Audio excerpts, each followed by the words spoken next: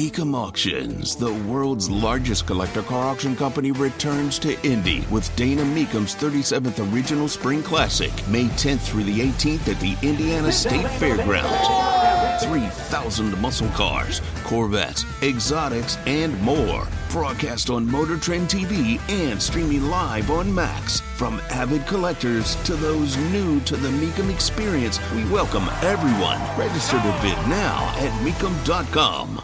The governor of Florida is not banning black history. That is simply not true. I take on all comers on the subject. Tony Katz, 93 WIBC, good morning. Argument is good. Lies are not. It's like, for example, when people say Florida push forth a don't say gay bill. That's a lie. If you say it, you're a liar. You're a fraud. Why would I ever listen to another thing you have to say if you're willing to engage in that nonsense, in that bigotry, in that hate? You're an unserious person. Never, ever, ever happened. But people still want to say that it did because the lie helps their narrative. They're not interested in conversation. They're interested in being out of control. Rachel Levine is a man. I'm not saying Rachel Levine can't live Rachel Levine's life the way Rachel Levine wants. I am stating a fact.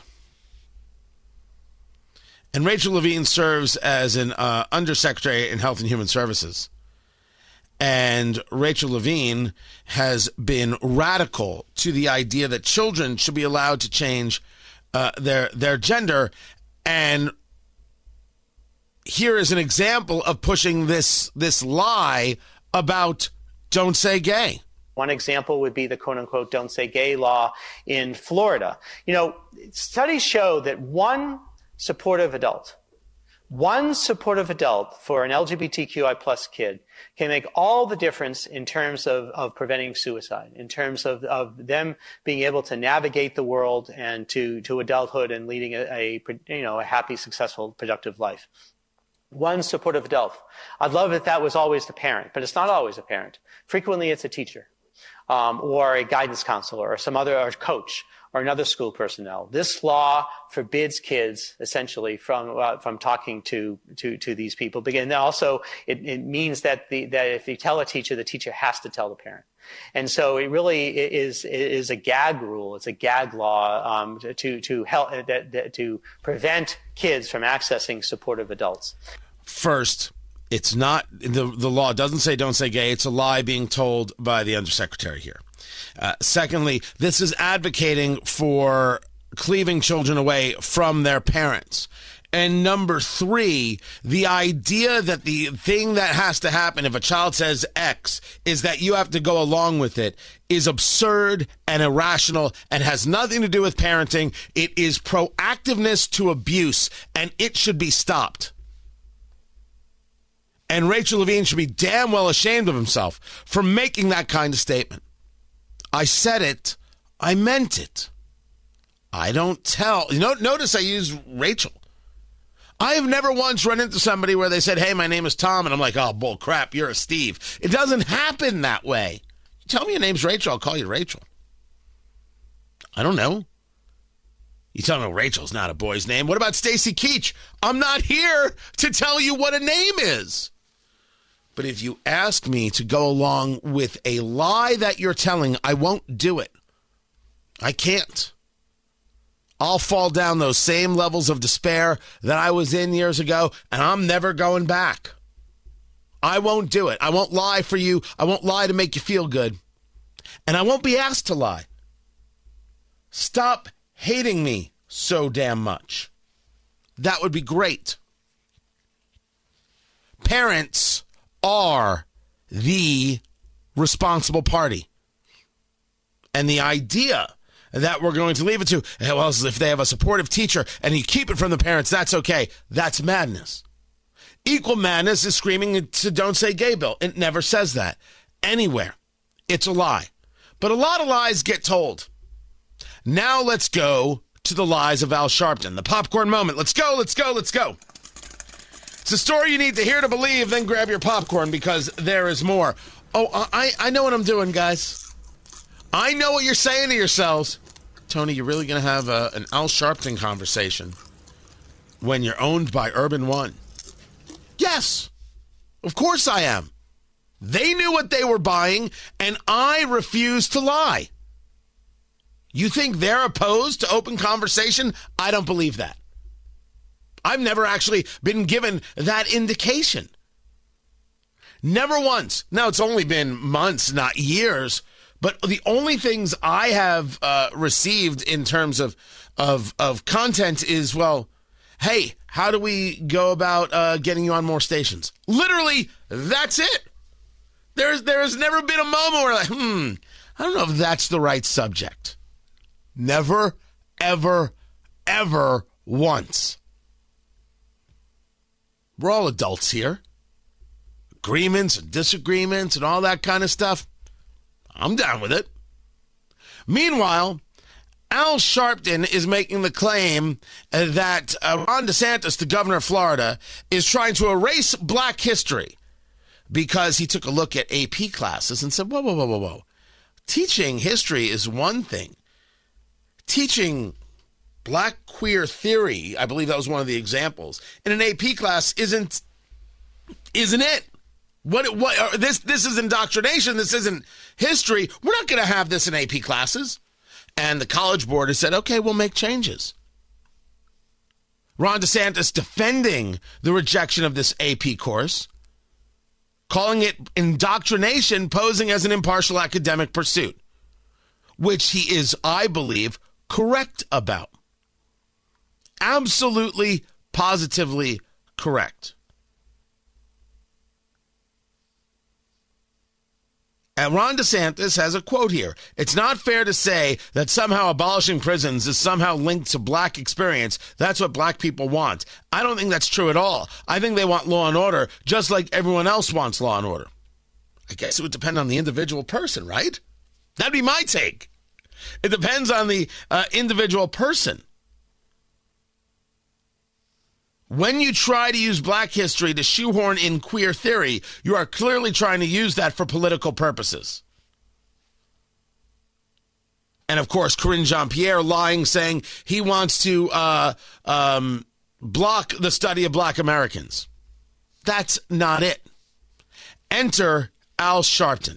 He's hitting at the core of liberating people because you can't hold people down if they're enlightened.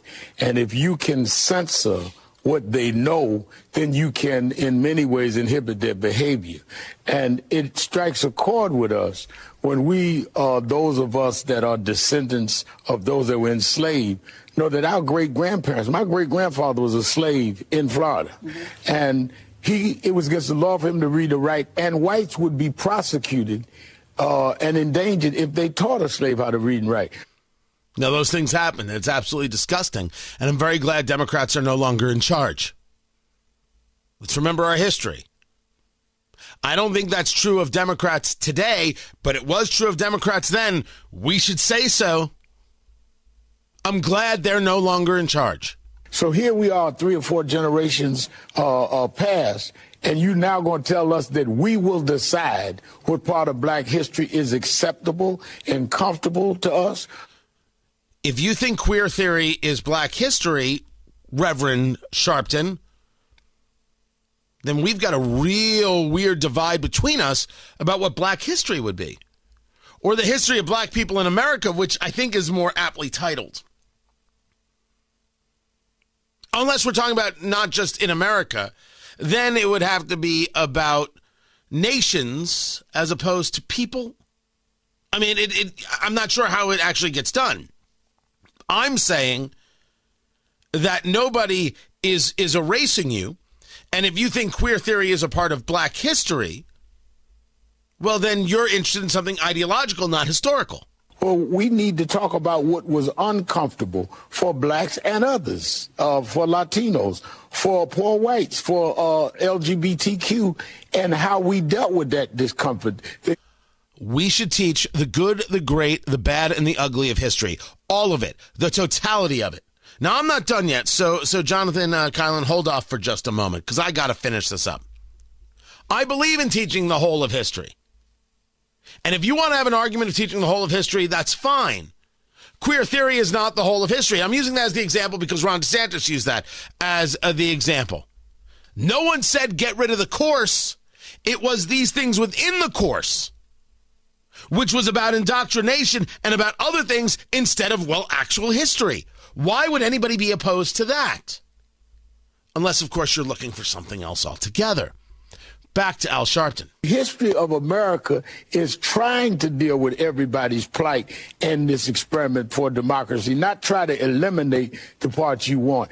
And he's doing it for political reasons, Joy. He feels if I can do what Donald Trump did. Donald Trump launched his political career off of birtherism, saying that Barack Obama was other. And then he went on from there with other racial kind of tones. He went on with other racial kind of tones. He did question the birth of Barack Obama. Barack Obama utilized the whole Kenya angle when it was expedient to him. I mean, that happened. But the man was born in Hawaii. Settle down, everybody.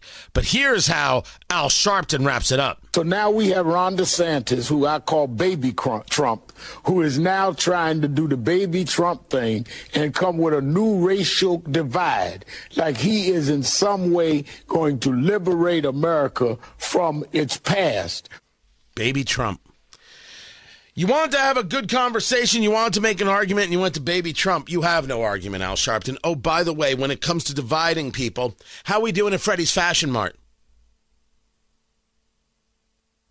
How are we doing with the Jewish community? You want to talk about dividing people?